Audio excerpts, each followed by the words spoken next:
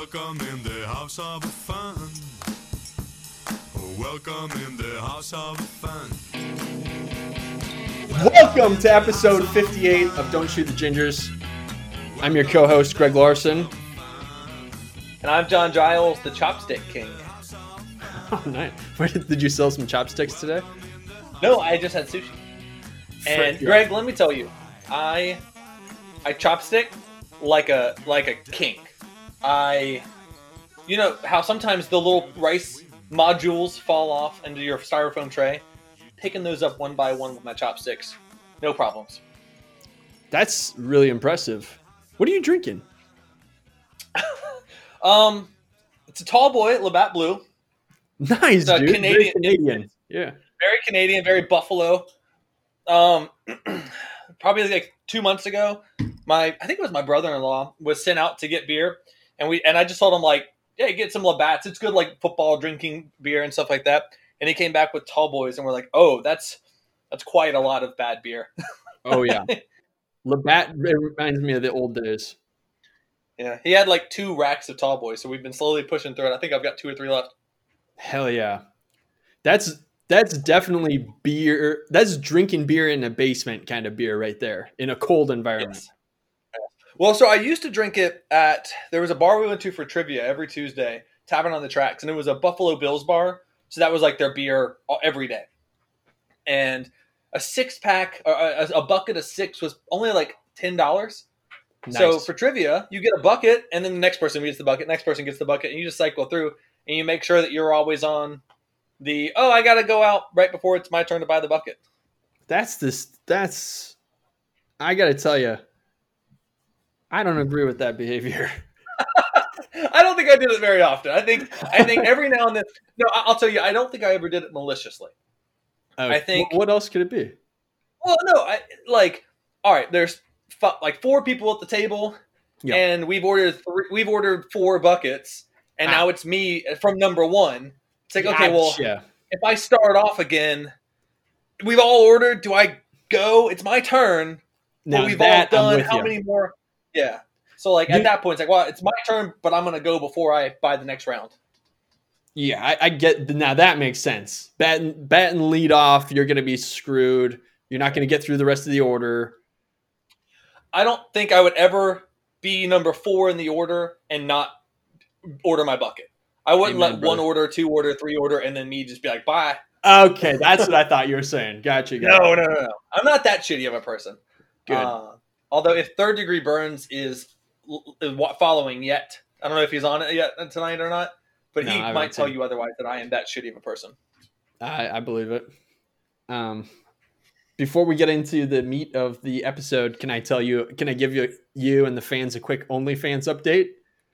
Oh, actually, yes, you can. But Greg, I've been working on something. Okay. I want this to be a recurring theme. I want OnlyFans to be a recurring theme on our podcast. We have to do an update every single time. So I've made a jingle that airs every time we talk about it. So anytime you want to talk about, just press the jingle button and give it a go. Press the jingle button and we'll start. On Zencastr?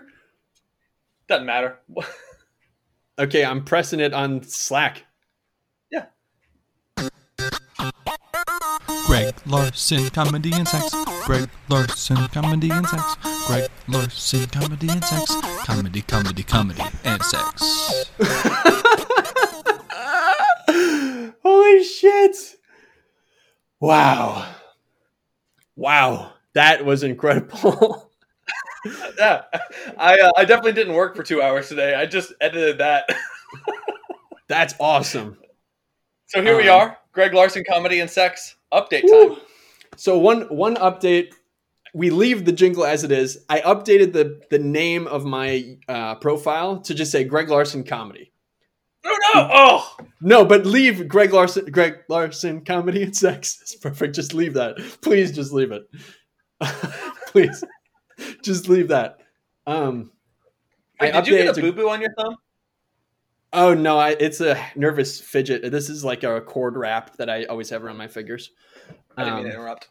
No, you're good. I was just I was fingering myself too hard and I accidentally got some rug burn.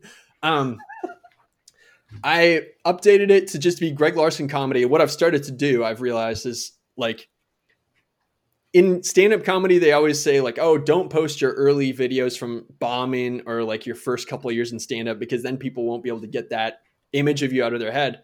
But like people, there's so few places that are actually doing stand-up right now. People are like desperate for new content, especially stand-up content. And people love seeing behind the scenes shit. Like not anyone, but a lot of people are cranking out like YouTube specials and Netflix specials. And that's like super polished and impressive. But people want like behind the scenes, like the shitty nitty gritty.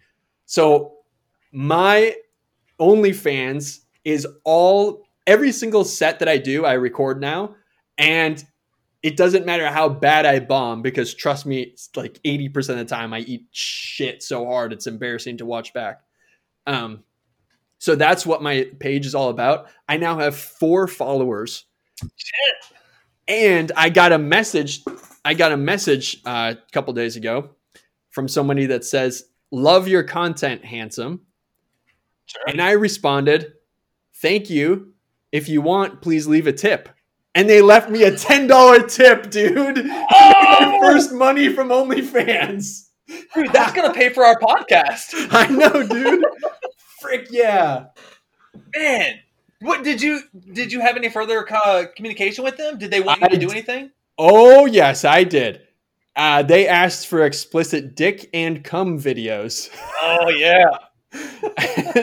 And so now they made a request to send them a hard cock pic because they love gingers. P.S. I don't know if this is a boy or a girl. I don't want to know. I don't think it matters. It doesn't matter, but I also, just for my own sake, I just prefer to leave it ambiguous. Okay. I'd prefer to imagine that I'm doing this with a woman. Okay. And that's my homophobic moment is that I don't want to jerk off for dudes. So they offered $10 for a hard dick pic, and the message is wide open right now, and I have to make the decision: am I going to send them a dick pic or not? So, to get more money in the future, I feel like you should, because it opens up the avenue of pay for play. You'll do anything for a couple dollars. In the messages, I think the main page just stays stand-up content, but if people want to message, I'll fucking do anything in the messages. DM. Okay.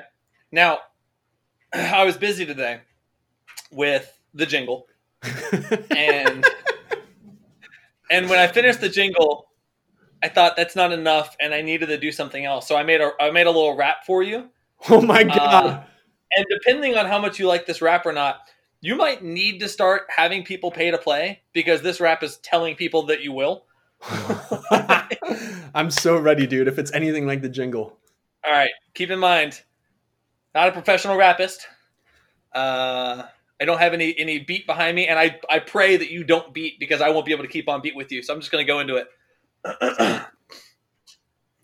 For just a few bucks, you can have some peen. He'll lick your funny bone if you know what I mean. He'll make some laughs and he'll do a trick. He does the helicopter when he spins that dick. There's no embarrassment. He's totally woke. For an extra 60 cents, he'll tell a better joke. I'm running out of rhymes and I'm running out of time. Subscribe to Greg and you'll have a good time. Whew. Man, you put those chopsticks to work today, son. Yeah. So if we do this rap, if this rap is the official song of Greg Larson Comedy and Sex, you have to be able to do the helicopter. Can't. And for an extra 60 cents in a tip, you'll do a better joke. That I can do. The helicopter I can attempt. It's more like, you ever seen one of those goofy little hats that a little boy wears with a little propeller? That's the best version of a helicopter I could do, is a little boy propeller. A little boy propeller on the tip of your dick. You just... Yeah. I dig that, man. I'm proud of you, man. I'm proud of you. Got your first $10. It's like, it was insane. How does it feel comparatively to like your first job? It's first dollar you made, first honest buck you made at your first job compared to now. First job dealing blackjack. This feels better. Okay, I'll put it this way. it feels pretty good because technically they paid me for my comedy. That's what they're tipping me for because I haven't shown them my dick yet. But so that would feel amazing because that's like the first actual money I've ever made from comedy. But it's kind of like undercut because it feels like it was like a means to an end. Like they're like foot in the door. Yeah, it's a prerequisite. They give you a $10 and it's quid pro quo. Quid pro quo. Yeah, you know what's happening. So I would say as far as money that I've ever made from doing anything, it's up there. Like that $10 feels, it's the second best $10 I've ever made. Second only behind money that I got for my memoir, which I just got the catalog entry just came out from my publisher, University of Nebraska Press. Catalog entry is out. I know, it's a hell of a horse. It's good. But anyway, the money that they paid me as an advance for that's the number one money that I've ever made. And that's what you're living on now, right? I'm living money? That's part of it. I'm mostly living on old ghostwriting money from that's clients. right. You told me that for Yeah. Well, I feel like unless you have any more in the OnlyFans sector. No, that's it. And I don't think we need to play the jingle on the way out. I think the jingle is just the intro to the segment, and then we just move on to the next segment afterwards. But I feel like this is as good a time of any just to get into what the purpose of this pod was today, because we kind of already started talking about it, started touching on it a little bit, is a delve into who you are and why you are the way you are. Like, I'm nervous. The very first question you asked me on episode 57 was, you knew I was from Winston-Salem. You knew that was my birthright, and then from there you didn't know anything else. So the moment I was born to when you met me in college, everything was kind of a blur, a few stories here and there, but nothing. So I'm opening up the floor to you. Tell me about young Greg, where you came from, how it developed you. And that will be the shittiest interview of all time because I asked just an open-ended question, and now it's up to you to talk for 45 minutes. Open-ended is good, man. I'm down. I mean, so I grew up in a town called Elk River, Minnesota. I didn't even grow up. I say I grew up in Elk River, Minnesota, which is like a suburb of Minneapolis, Twin Cities area. But I actually grew up in a little town outside of that little town called Ramsey. And I have 4 older brothers. So it's like when I grew up, I was like the family mascot, I guess, or like the family. It's like anytime there's like a tense moment, I would be the one who's breaking the tension with like some joke or like. Oh, sure. I used to watch The Simpsons all the time. I would watch episodes over and over again until I memorized them. And then my brothers would be like, Greg, do the lemon tree episode. And I would just I would describe every scene. I would do all the dialogue, and it would go on for like maybe 2 minutes until they were like, okay, this is awkward. You've broken the tension enough. That's enough. Can you still do that today? No. There's probably really only 2 episodes I could do that with, and they're gone. I mean, if I watched it again, I guarantee you like a lot of it would come back, but nah, it's gone. It's lost, and I've probably filled it up with just a bunch of other BS. Yeah. Well, not asking you to do it, but what were those 2 episodes? Oh, the one was 2 memorable ones.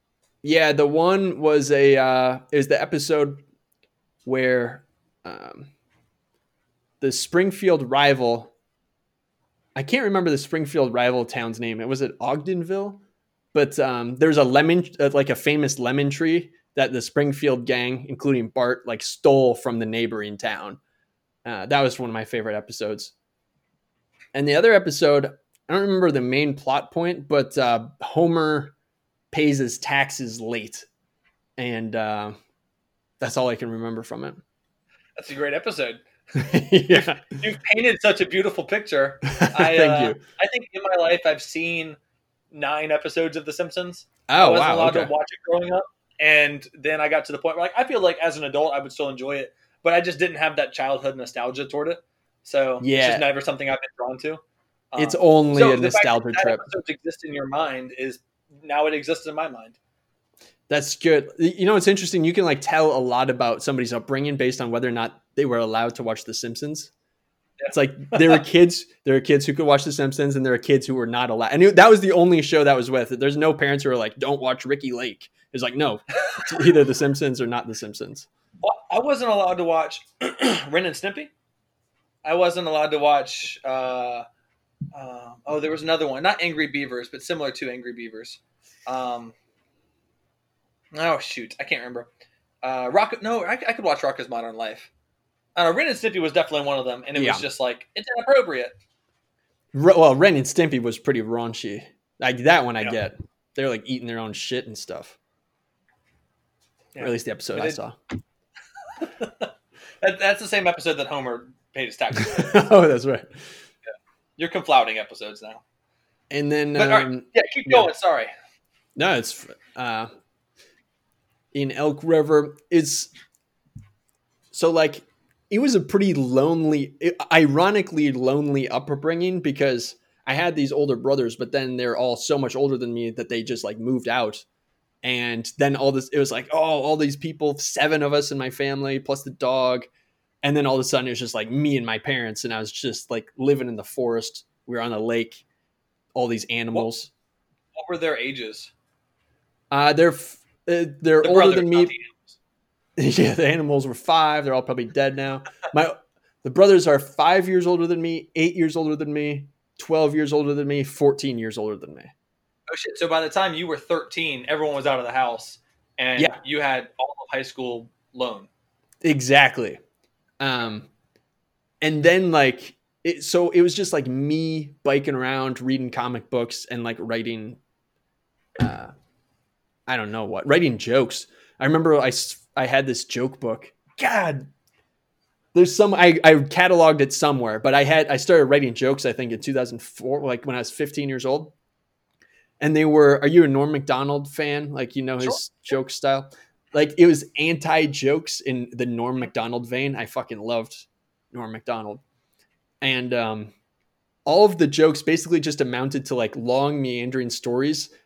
And the only funny part of the joke was the fact that I chose funny names for the people and that it always ended on an anti-joke, like always anticlimactic. That was like 95% of the jokes that I wrote. But that was kind of like how I staved off loneliness and reading comic books. And then by the time I got to high school, somewhere around there, like 15, 16, my mom like started to get really sick. I mean, she eventually, like 10 years after that, she died. But like that time she was like so sick that my dad like started taking care of her. And all of a sudden as like a 16, 17, 18-year-old, I was like, oh shit, there's nobody here to take care of me. Cause all my brothers are gone. And my dad is like emotionally focused on my mom. So it's like, oh shit, I'm going to have to be my emotional parent for the most part, which I didn't realize until, decades after the fact with like therapy and stuff. So like that turned me into a pretty impressionable time when you were 17, 18 years old. Like this is like when you're still like forming yourself, is like the decision you make when you're 17 or 18, as shitty as it is, affect how you go to college and what jobs you get in the future. Oh, big time. Like I was not a good student at that point. I went out, and like smashed a lot of mailboxes. Like my buddy would come by. Yeah. I thought that was a made up thing that people did. Not in the upper Midwest, baby. I would sleep in the basement because I liked it cold. And my buddy would come by at like 2 a.m. And this was before we had phones. So like we'd just have to, at school that day or something, we'd have to be like, all right, I'm coming to your house at 2 a.m. Be outside. I would sneak out of the basement like the elevated basement windows, run out, and we would have baseball bats and we just go around smashing mailboxes. We'd break onto people's properties and like just to fuck with people, we'd like move their lawn furniture around, or like if we got really daring, we'd move their deck furniture around. Wouldn't destroy it, but just move it around just to fuck with them. Let them know someone was there. Yes. Not to go off tangent, did you remember, were you a part of the group that defaced the Tri Sigma house at Winthrop? Not that I'm aware of. That sounds like something I'd be a part of, but they had a big hanging purple bench with 3 Sigmas on it. Uh-huh. And at 2 a.m, we went and stole the bench, took it back to the house, painted the whole thing purple, put Sigmas on backwards, and then let it dry, and then hung it at 6:30 a.m. And for 2 weeks, it sat there, and not a single person noticed for 2 weeks. And eventually, we got a call, and we put our like names on the bottom of the bench. If they ever looked at the bottom, they would be like property of Captain. And 2 weeks later, we got a call. Did you guys mess with our bench? Yeah, that's the type of shit you did. Just like let them know that you were there. Yes, and the slow burn 2 weeks later after the fact. It's a form of low-level psychological terrorism. Yeah, so I was just like in a sort of like self-destructive mode at that time. I was obsessed with baseball. Like, I thought I was going to be a major leaguer. I thought I was going to be like the scrappy little shortstop who can't hit but is a really good fielder, stealing signs. I would have made a great Houston Astro. I was just like running, couldn't do shit, but I just thought I was going to like work my way up. And then I went to like a D3 school near my hometown called Hamlin University. Only Hamlin Pipers, for the sole purpose. I didn't care about the academics. Like, school was no longer like a thing that I cared about. I only cared about baseball. And then I got cut. Now, let me tell you something. Getting cut from a Division III school team does not happen. Like, when I told people I got cut, they're like, wait, that's against the rules. Like, you can't do that at a Division III school. That the school I went to literally had fewer people than my high school. And so it was not, this was not. Like, you saw the coach in lunch every day. I what? You saw the coach who cut you in lunch every single day. Yeah, right. There's nowhere to hide in a 2,000 person school. And so I was like, what am I doing here? My parents had moved to Florida at that point. So I was like, fuck it, dude, I'm going to transfer. And so I transferred to Winthrop, and then I actually cared about school and shit. Went to school there. Like, that's the thing, is like, I fell out of love. Baseball to me was my first love. And it's been like an on again, off again relationship ever since.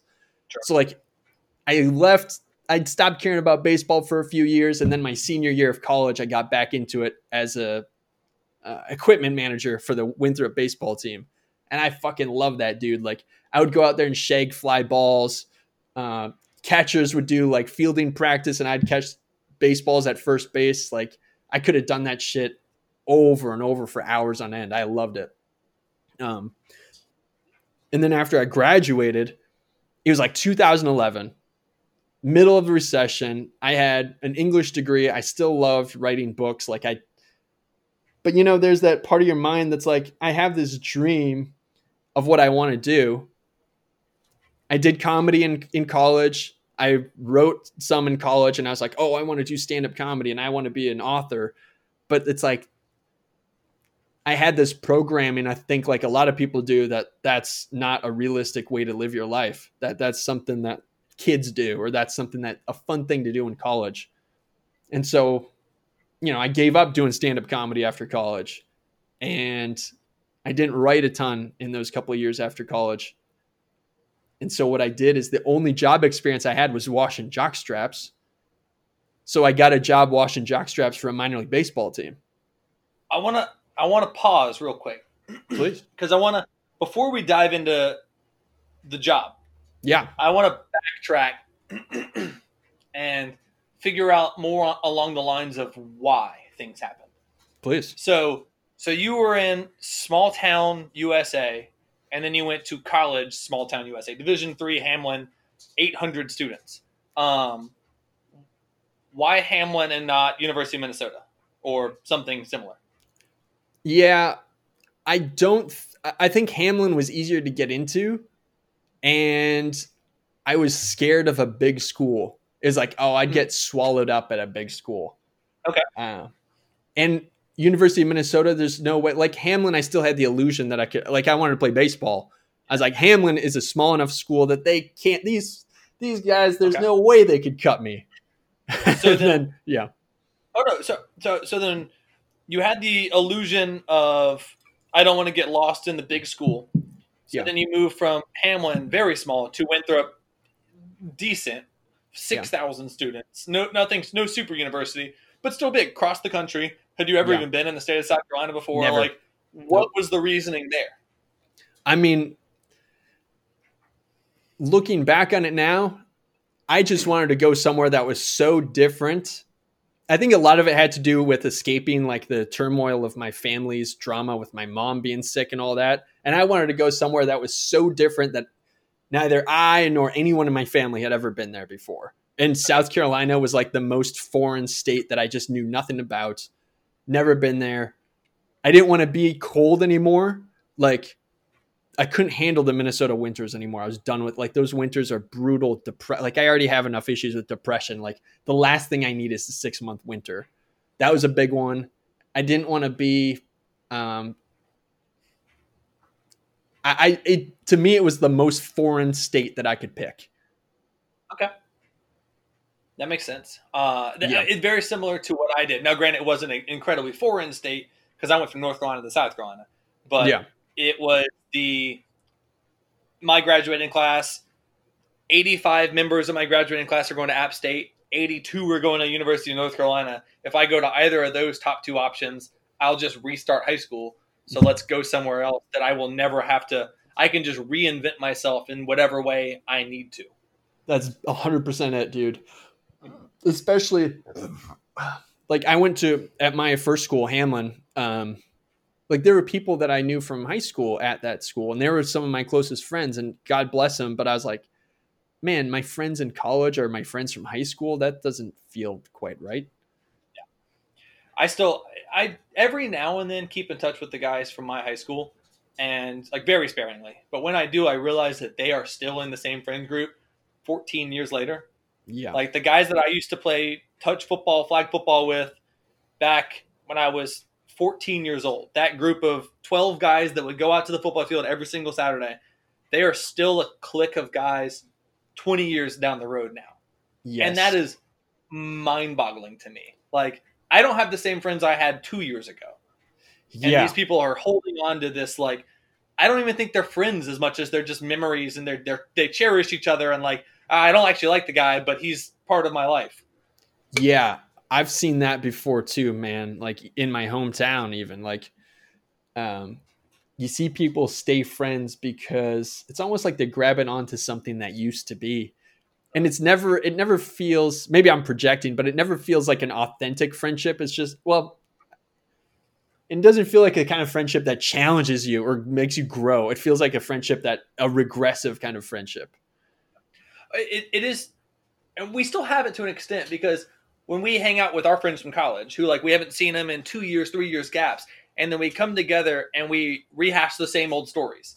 And then we revert back to how we were when we were 21, 22 years old. And that's kind of, they've lived their entire life not even having to revert back because they've always been in that 14-year-old standpoint. Yeah. And so it's a good thing that we've done what we do and just revert back every now and then. Yeah, it's like going back to see your family. Like, you're always going to be, no matter, you could be the president of the United States, but if you're your parents' kid, you're always going to be their kid. It's like that, except all the time. Yeah. Well, let's move from Winthrop to right out of Winthrop. Yeah. That was 2008 or 2010, 11, 12? 11. 2011. Yeah. Immediately after you went to Aberdeen, or you got your job working for Aberdeen?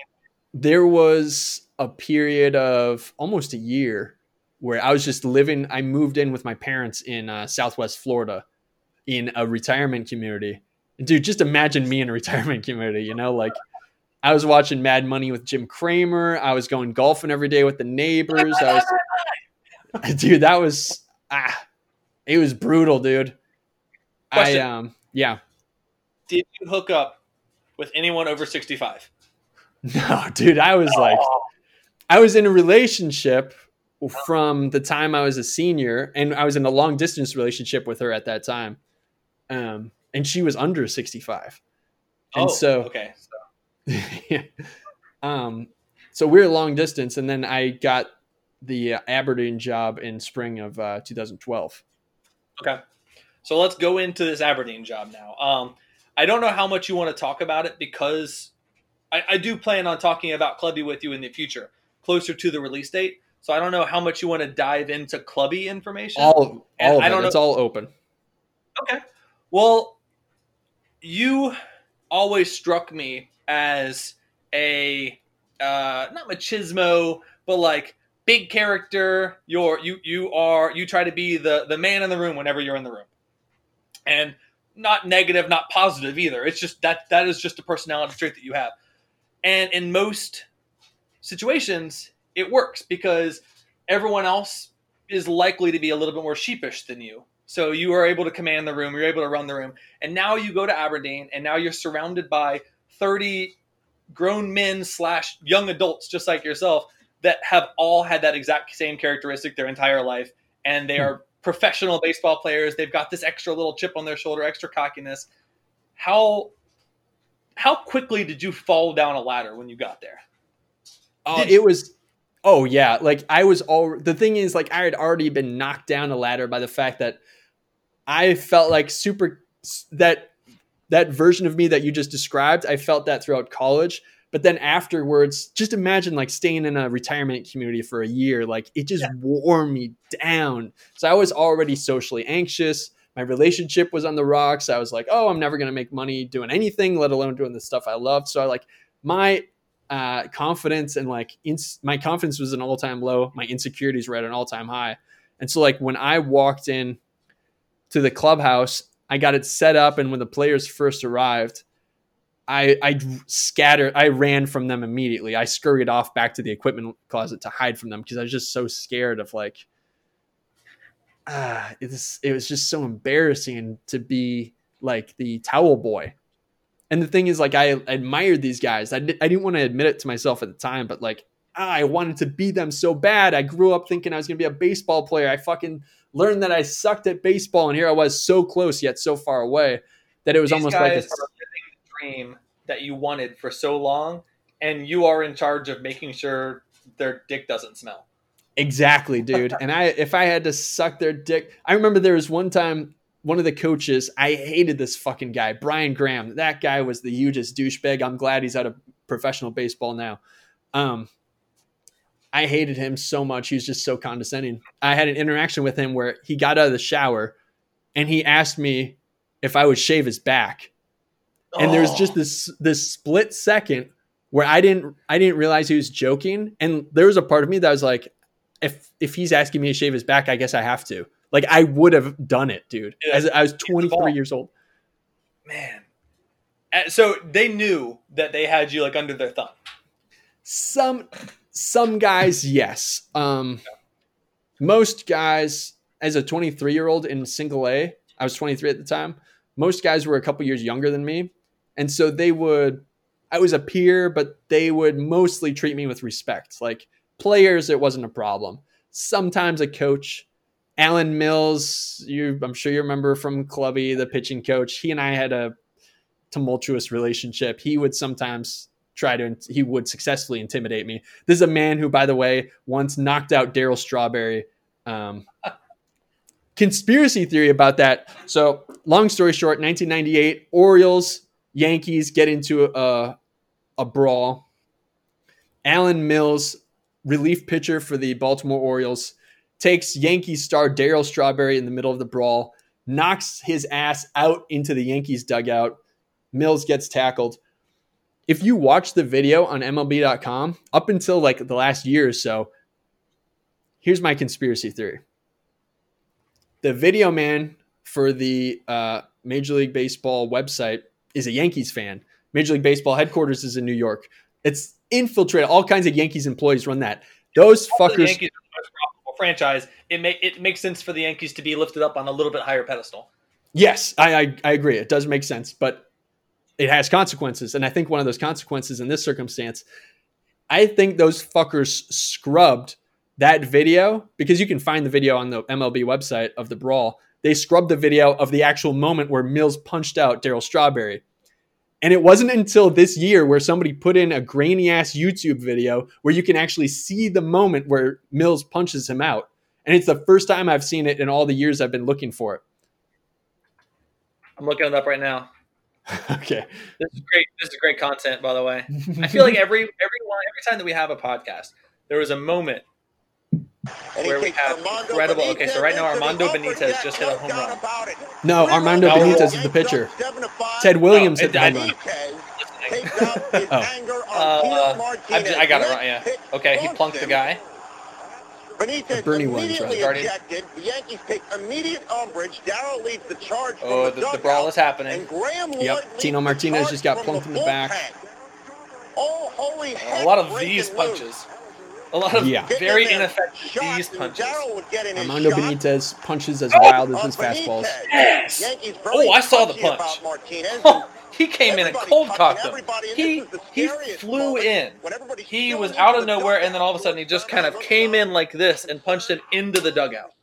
Do they show the next moment of actually in the dugout with? It'd be really grainy if you could see it. Okay, hold on. I'm going back. All right, punch.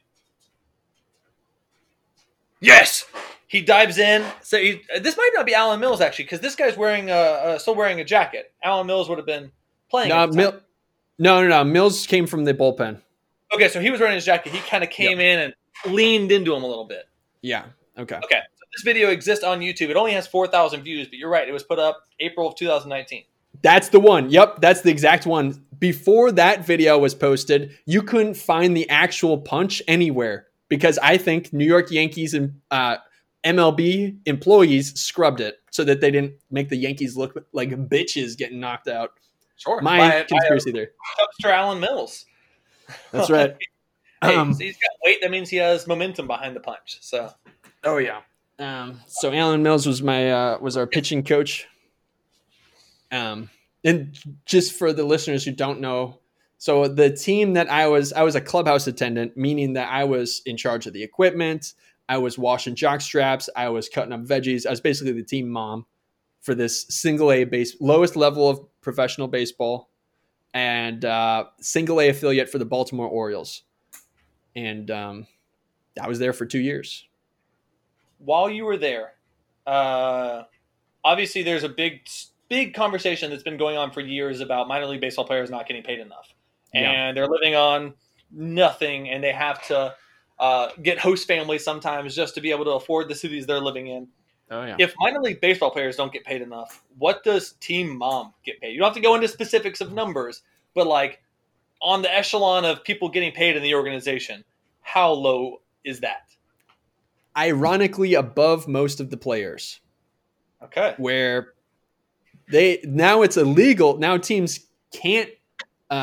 Now clubhouse attendants can't charge dues to players anymore. Like there's all kinds of sweeping changes in minor league baseball this year. It's going to be crazy, but I would charge the players dues and they would pay me dues for the privilege of me cleaning their shit and feeding them. Okay. And then on top of it, I would get tips. I had all kinds of scams going. Like the stadium beer supplier would tell the stadium like, oh, I lost a few truckloads of booze a few cases of booze fell off the back. And then he would slip me a few cases of booze. In return, I would slip him a few caps or a few baseballs from, say, a visiting team. He'd be like, yeah, can you get me a cap from the Staten Island Yankees? I'll be like, see what I can do. Then I take the booze, I give it to the Staten Island Yankees coaches. In exchange, they give me more gear. I exchange it for more booze, and I have some running off the top. I use it to get more tips. Like I was trading in. The players would break their bats, and then I would bring those up to the what the fuck is it? The gift shop. Mm-hmm. People would buy the bats, and I would get a cut of the profits. Just all kinds of little scams. If it's like the number one draft pick, the bat's going for $30. If it's a scrub, the bat's going for $5. The bats all cost the same. The bats were all $20, but if it was a scrub, it would stay in the barrel for months. And all the people were going off of was me writing the player's name and number on a piece of athletic tape and slapping it to the bottom of the bat. That was it. And so obviously, what am I going to do? I'm going to write fucking Sam Kimmel. God bless Sam. He was a friend of mine. He was a roommate, but he didn't do shit. Nobody bought his fucking broken bats. But if I write down Mike Yastrzemski, number 28 on the bottom of that, or Trey Mancini on the bottom of that bat, that shit is going to fly off the shelf. So what did I do? I just made that shit up. Oh, every bat is a Trey Mancini bat. They go back and watch the tape and like, Trey Mancini only broke 9 bats this year, and there are 46 bats in this barrel. I mean, I feel bad now thinking about these people who think they have a certain connection to baseball history with these players, and it's just made up because the clubby just wanted another $7.50. Their pride is worth $7.50 to you, and I love it. Yeah. So in the question of where am I on the echelon, most people better than I thought. Yeah. I mean, most people didn't know. Most people still don't know that clubbies make a lot more than they would have you believe, because what keeps us making money is the perception that we don't make any money. Yeah. So we can run these scams. People give us good tips, and then all of a sudden, if somebody doesn't get a signing bonus, I was making more money than them. Okay. People who got like 6-figure signing bonuses, obviously I did not make that much doing a clubby stuff. So this is a situation where you don't ever count your tips. The moment someone gives you a piece of a wad of money, that goes in the back, and you will never look at that in public again because you don't want people to see how much money you have. Exactly. I had a fanny pack. I had a separate pocket for the money players gave me that went in the back, nobody ever saw, and then I had a front pocket with a few scraggly ones in the front for change. It's like, oh, here, $1, $2, $3 in change, mister. Yeah, we definitely play up to the perception. Okay, so for most jobs, there's a window of time at the very beginning where you're insecure and you don't know if you're doing things right, you don't know if people like you, and you're just worried nonstop. So it seems like you had that at the beginning. And then you move into a comfortable stage where you have the feel of it. And like everything's working like clockwork and you know what to do. Any problem that comes your way, you were good. Did you get to that point? How quickly did you get to that point? It was way faster than I think in most jobs, probably in any other job I've ever had, because like you have no choice. Like professional sports is just like this trial by fire or baptism by fire kind of situation where it's like, I was just thrown. You don't have a choice. It's like you're in there, just expected to do your job, whether you're the pitcher or the clubby. Like I showed up, and then the clubhouse is just all mine. So like I fucked up in the beginning some. Like I'd scold players for trying to get bats from me because I thought they were trying to scam equipment. And like one of the veteran guys, granted at Single A, a veteran guy is 22 years old. He pulled me aside. He's like, "Listen, man, you can give them baseball bats, like this kind of stuff, or like." Not putting out food for the players, not pulling out trash because I didn't realize that was my job or anything. Hector Velez is trying to scam you, man. He's got 19 bats in his bag. Hector Velez! I didn't even put his name in the fucking book. Where'd you pull that one from?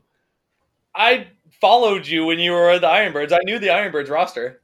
Jesus, but Hector Velez, he didn't go anywhere. That's a hell of a name to pull out. Third baseman. I thought he was going to be something special. Or is he second base? I think he was third.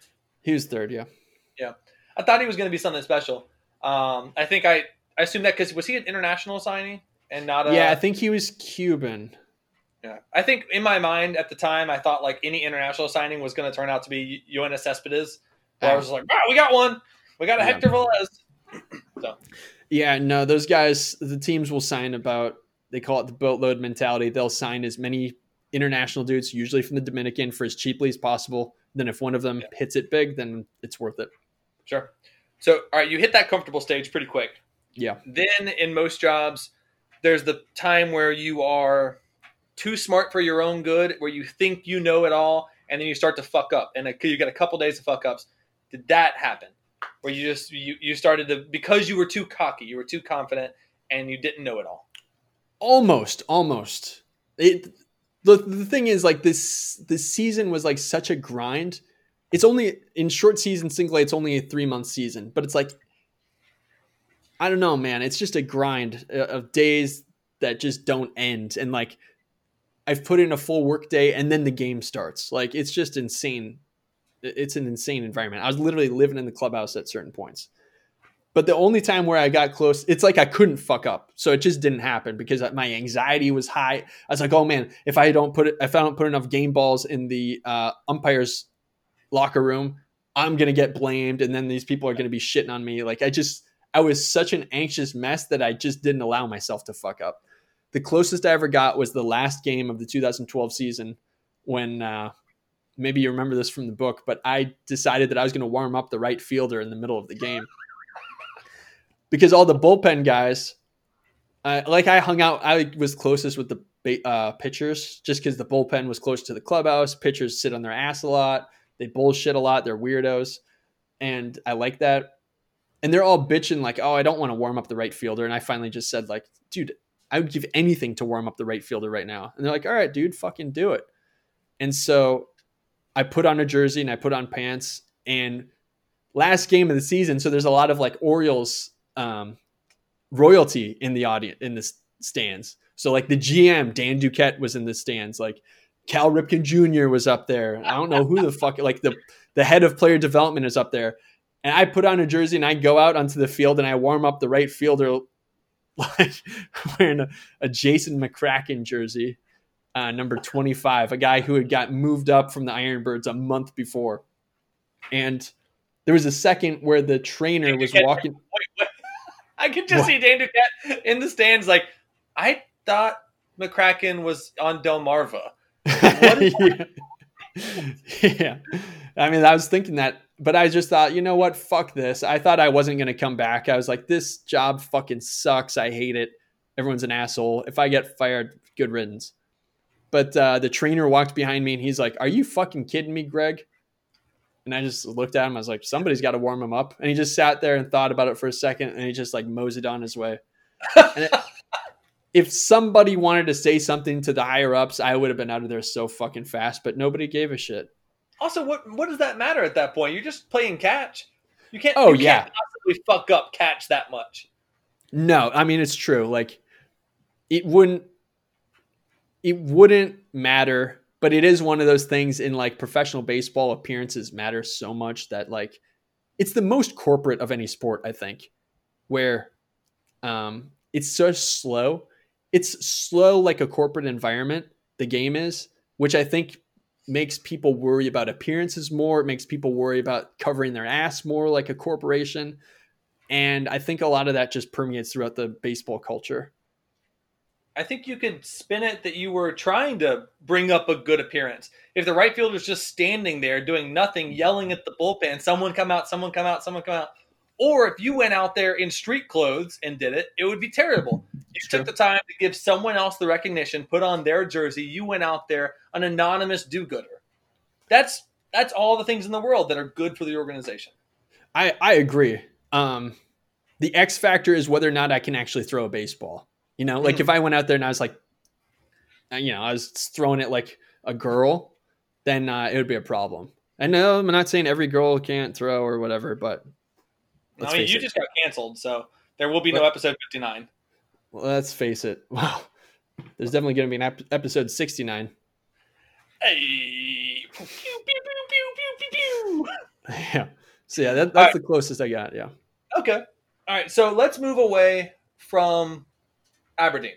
I'm gonna dive into a lot of Ironbirds talk when we do our actual clubby interview. Sure. So I don't want to dive on it too much right now, but I want to keep pushing on. You're living in Austin now, and you are telling jokes. You're living on ghostwriting. You're telling jokes every night, 4 times a week. Right now, I'm with the pandemic. I can get on stage 5 to 6 times a week. With the holidays, like last week, I could only get on 4 times a week because of Christmas. Okay. Yeah, but you've got a good schedule going on. Yeah.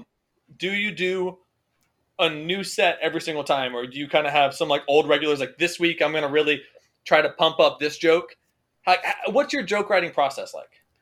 I have time set aside each day to write new jokes. I have like an hour set aside to write new jokes and to tweak old jokes. Usually I wind up just writing jokes throughout the day. Like I'll just think of something random and I'll just tweet it just to like catalog it. So like my goal is to write 1 new joke every day. And then I also try to set aside time to watch. I'm not good at this part yet, but I want to get better at watching old sets. I videotape every single set, but watching old sets and like figuring out what worked, what didn't, like what body language got what response and all this kind of shit. each night I try to weave in old standbys with new jokes, because doing all new sets, all new jokes every single time, it's good for like building the joke writing muscle, but you don't really learn how to polish a joke. Sure, like the delivery matters so much. And I could go out there and read a Dane Cook joke and it won't be funny at all because he has a very proper delivery and a method that he does it with. Yeah. And he's learned that through probably telling that same joke 80 times. Oh, more than 8, like probably hundreds of times for sure. Thousands maybe. Because that's the thing, is that like when you see somebody like Louis C.K. do his pedophile monologue on SNL, it's like he's walking, or even Bill Burr's recent monologue on like white wokeness and all that kind of shit. It's like they're walking this tightrope of, if they fall a little bit on either side, they're going to fall into just being a shithead. So it's like they have to walk this tightrope. And most people see is that final product of like, wow, how did Louis C.K. just come up with that and walk that perfect tightrope of rationalizing pedophilia without being a fucking creep and also making it funny. But what people don't see is all the horrific shit that he had to say on stage in order to get to that point. Like when he first thought of that joke, or when anybody first thinks of a joke, it's probably, if it's something like that, like a school shooting or something crazy like that, or like a pedophile joke in that case, it's probably going to be some horrible, horrific thing that I'm going to say on stage and is going to bomb for like weeks on end until I fix it up. Yeah. So like, okay. So like if I go on stage with only new jokes like that, I'm just going to eat shit and I don't really learn anything that way. But if I only go on stage with only jokes that I know work, I'm not going to learn anything there either. So I try to mix it up. I'm trying to get better at that. I err on the side of writing too much new stuff. Okay. So I was thinking about how you do it and how comedians do it in general, because you talk about sitting down for an hour and just writing new jokes. And that is so foreign to me. The only things, and like, I'm not saying I write funny material because I don't think I do. But I see something and I think of something clever and I'm like, oh, it's clever to me in the moment. And like, I got a chuckle and I might have even chortled out loud. But if I were just to repeat that to someone, they'd be like, that's not funny. What are you talking about? So how do you take that little moment, that little nugget? For instance, I remember one in particular. We were in Vermont last week and we were coming home from Vermont, and there was a little street sign that said, like New Haven, Connecticut, 5 miles this way, Little Chicago this way. And in my mind, I thought, how little. And like, I thought that was a clever little, like, I wonder how fucking little that town is. What the gall they have to fucking call themselves Chicago. But like, that's not a joke. And it's not even really that funny. But like, I feel like there is a tinge of something in there that you could turn it into something. And I don't know how to do that. Yeah, well, you recognize like a little contradiction there, right? Yeah. Am I understanding it right? It's like Little Chicago, but at the same time, like we're in the middle of Vermont. This town doesn't even show up on a map, and they're calling themselves Little Chicago. Yeah, I mean, at the very best, you're Little Montpelier, but like, but what you're recognizing is that contradiction, and it's like, if you wanted to turn that into like a more funny joke, you just amplify that contradiction somehow. But like when I don't sit down like for a full hour. I'll usually just like, the whiteboard is where I do a lot of it. Like I'll have, I'll like write out a joke. Greg, those thighs, man, they don't quit. Thighs don't quit. Like today is a perfect example. Like I'll usually just write out a bunch of random stuff on a whiteboard, but like today, my buddy told me that I should do a joke about like my dating anxiety. Like I should find a joke about that. So I was like, I've bombed with dating anxiety jokes for like the last week, and I'm just trying to like tweak it and make it better. So like if I'm fucking up with like a long form joke, I'll try and just turn it into a one-liner so that it's like brings it back to its most like fundamental form, right? Okay. So like today, I just started with this premise. I have terrible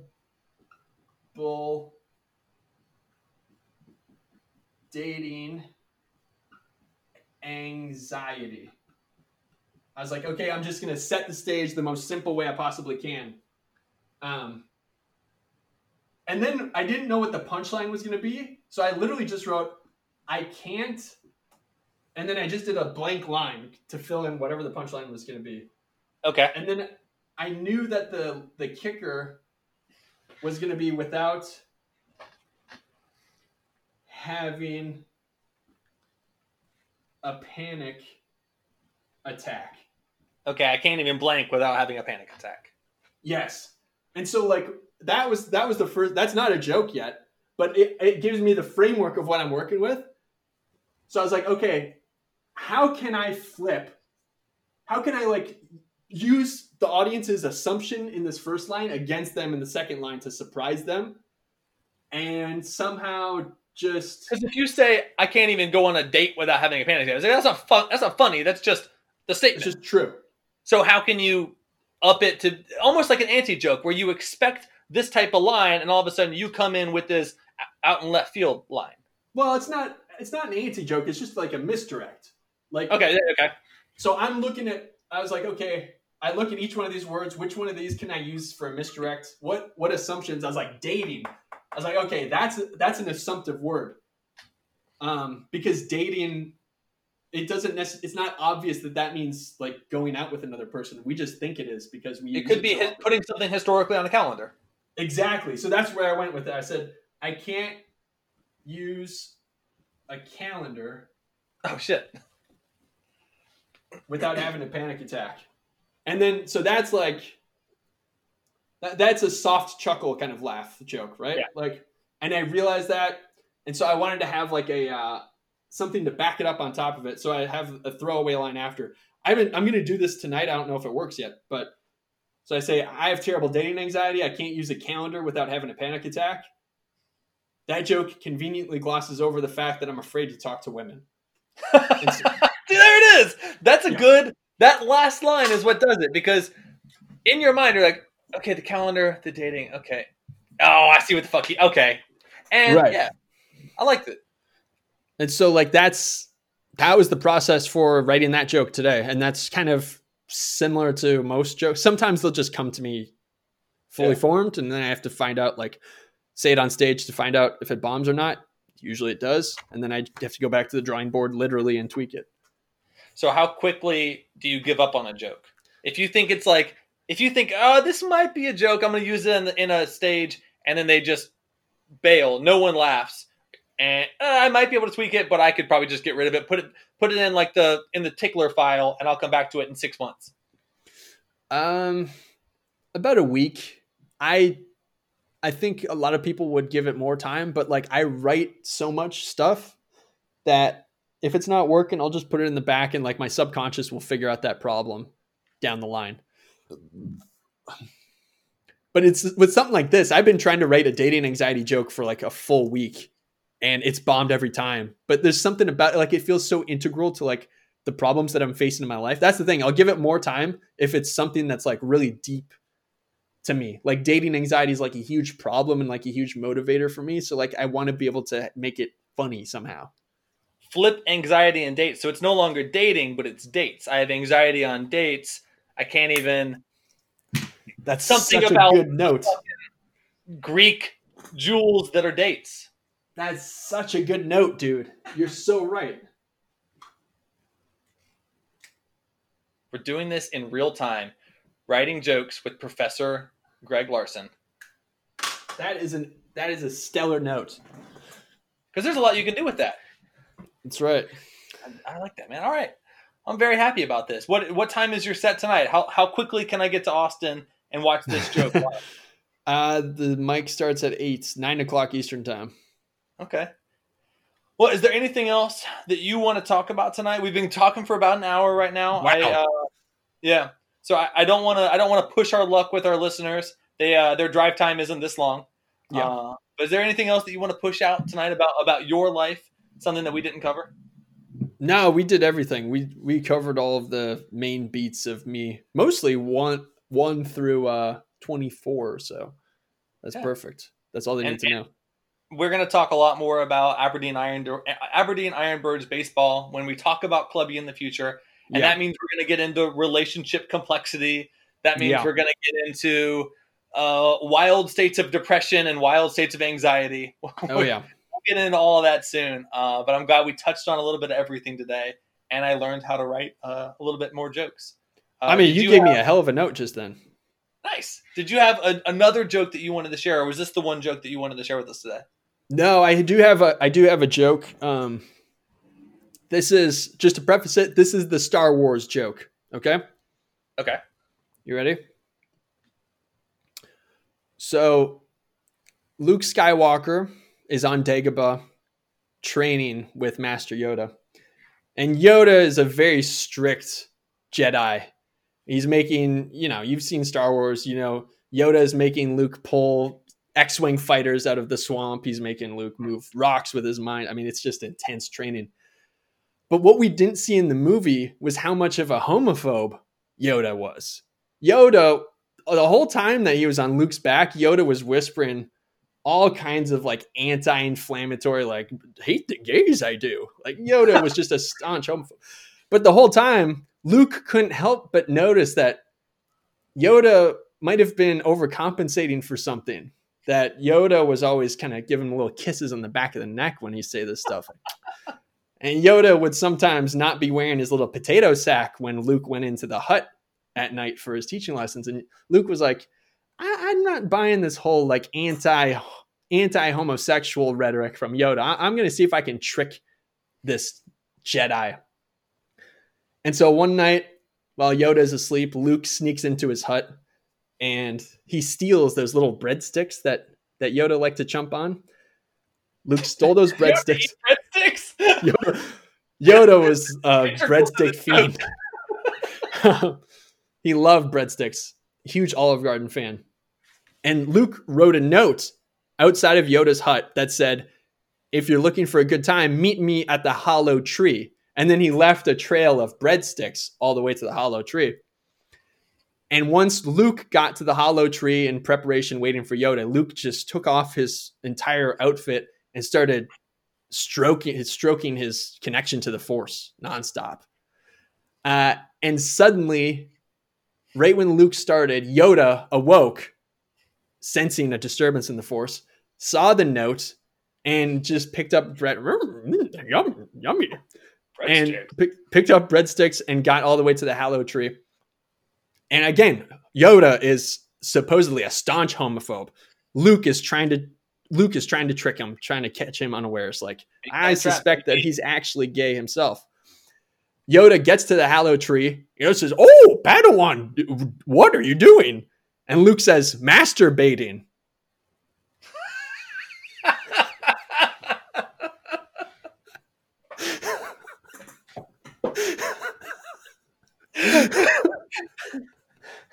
Why did I bait that trap?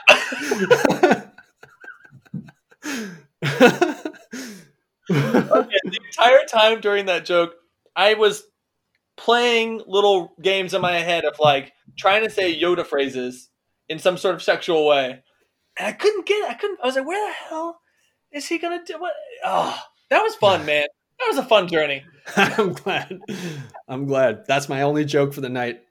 All right. Well, I've got another one. I've got one. Please. And I did write it down, so bear with me that I had to pull it up while we were going. So sure.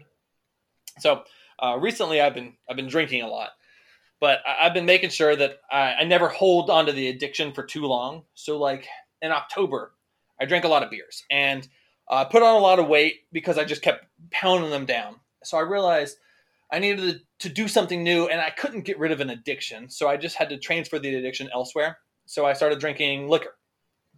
And you get drunk faster, less volume. So I started losing a little bit of weight.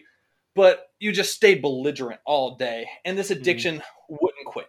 I had to keep drinking every second of the day. I had to keep going. And it just became problematic. So I had to think, okay, what's a way that I can keep doing this, but not, lose function? I have to work. I have to do things. So I started trying other things. And like even milk, man, even fucking milk. I just kept pouring it into me. And I couldn't stop. And I did the same thing with soda. I did the same thing with all these different things. And last week, I tried brake fluid for the very first time. And now I can stop whenever I want.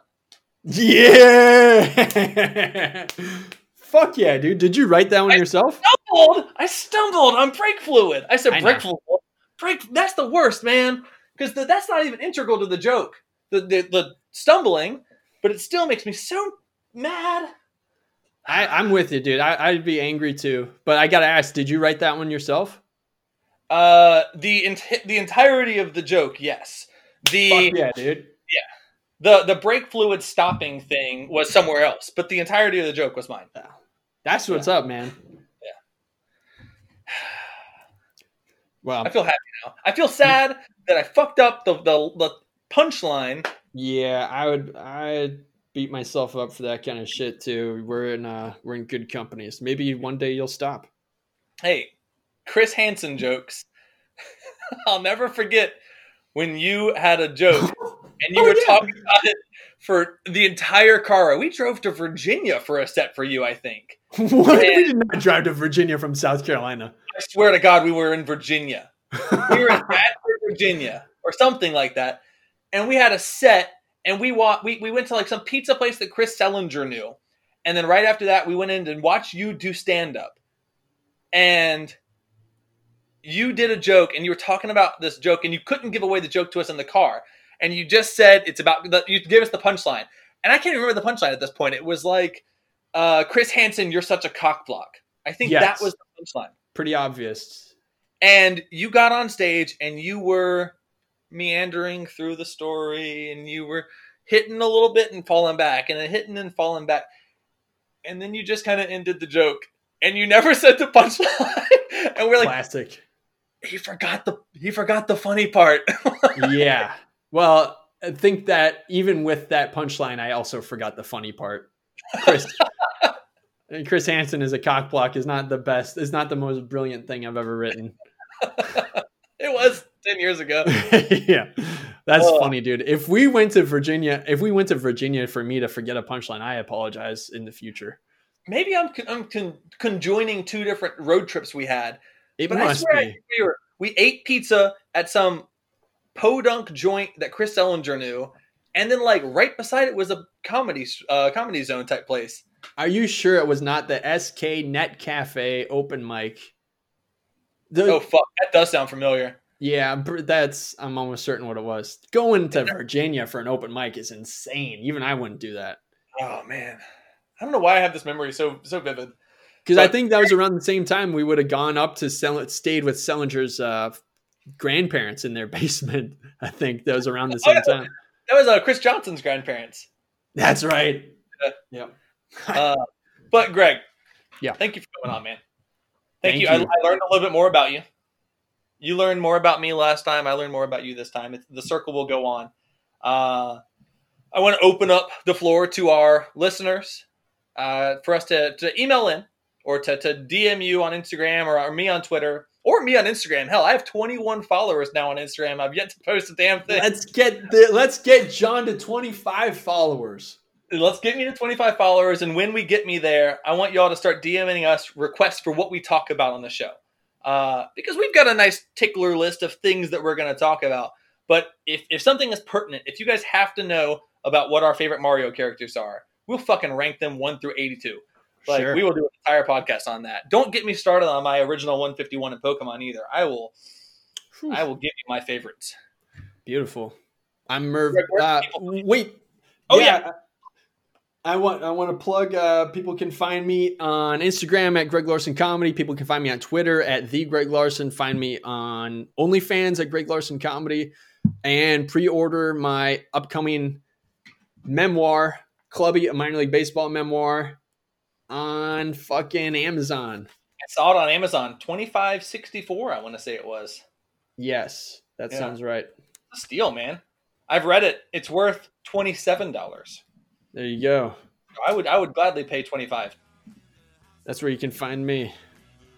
Nice, man. Well, I'm proud of you for coming in here and opening up your soul, talking about your time. I encourage everyone to read the book when it comes out April 1st. Is that right? That's right. So read the book when it comes out April 1st, and we will talk to you soon. You can find me at Pumarevived. That's PUMAREVIVED. That is on Twitter and on Instagram. Instagram, again, I have 21 followers. We want to get that bad boy up to 25. Get a 25, Bye. baby. Time to record next week. Greg, I guess I'll see you next week. I'm Merv Bagley. And I'm De'Aaron Fox. You're listening to Don't Shoot the Gingers. Love you. I'll say it back one of these times.